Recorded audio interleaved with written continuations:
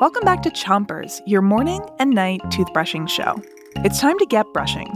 Pick a side on the top of your mouth and make sure to brush the outside of your teeth and the inside. Ready? 3, 2, 1, brush. It's Food Week on Chompers, and today we're learning about the things that plants eat. This morning we talked about Venus flytraps.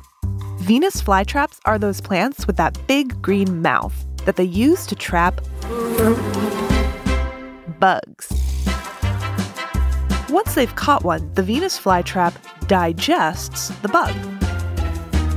Remember, digesting is how plants and animals turn food into energy. Switch your brushing to the other side of the top of your mouth. Make circles with your brush and make sure to cover the entire tooth. Plants that eat bugs have a special name, and that was our quiz from this morning.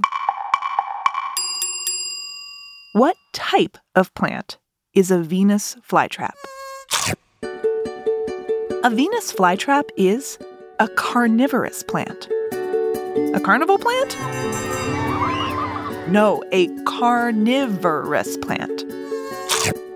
Switch your brushing to the bottom of your mouth. Don't forget to brush all the way back. Carnivorous means something that eats animals. So a Venus flytrap is carnivorous because it eats bugs.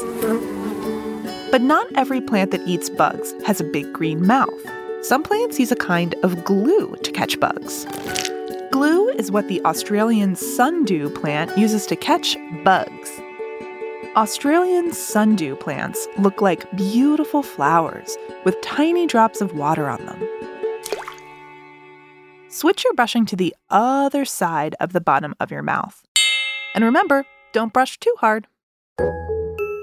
Thirsty insects see the drops of water on the Australian sundew and fly in for a sip.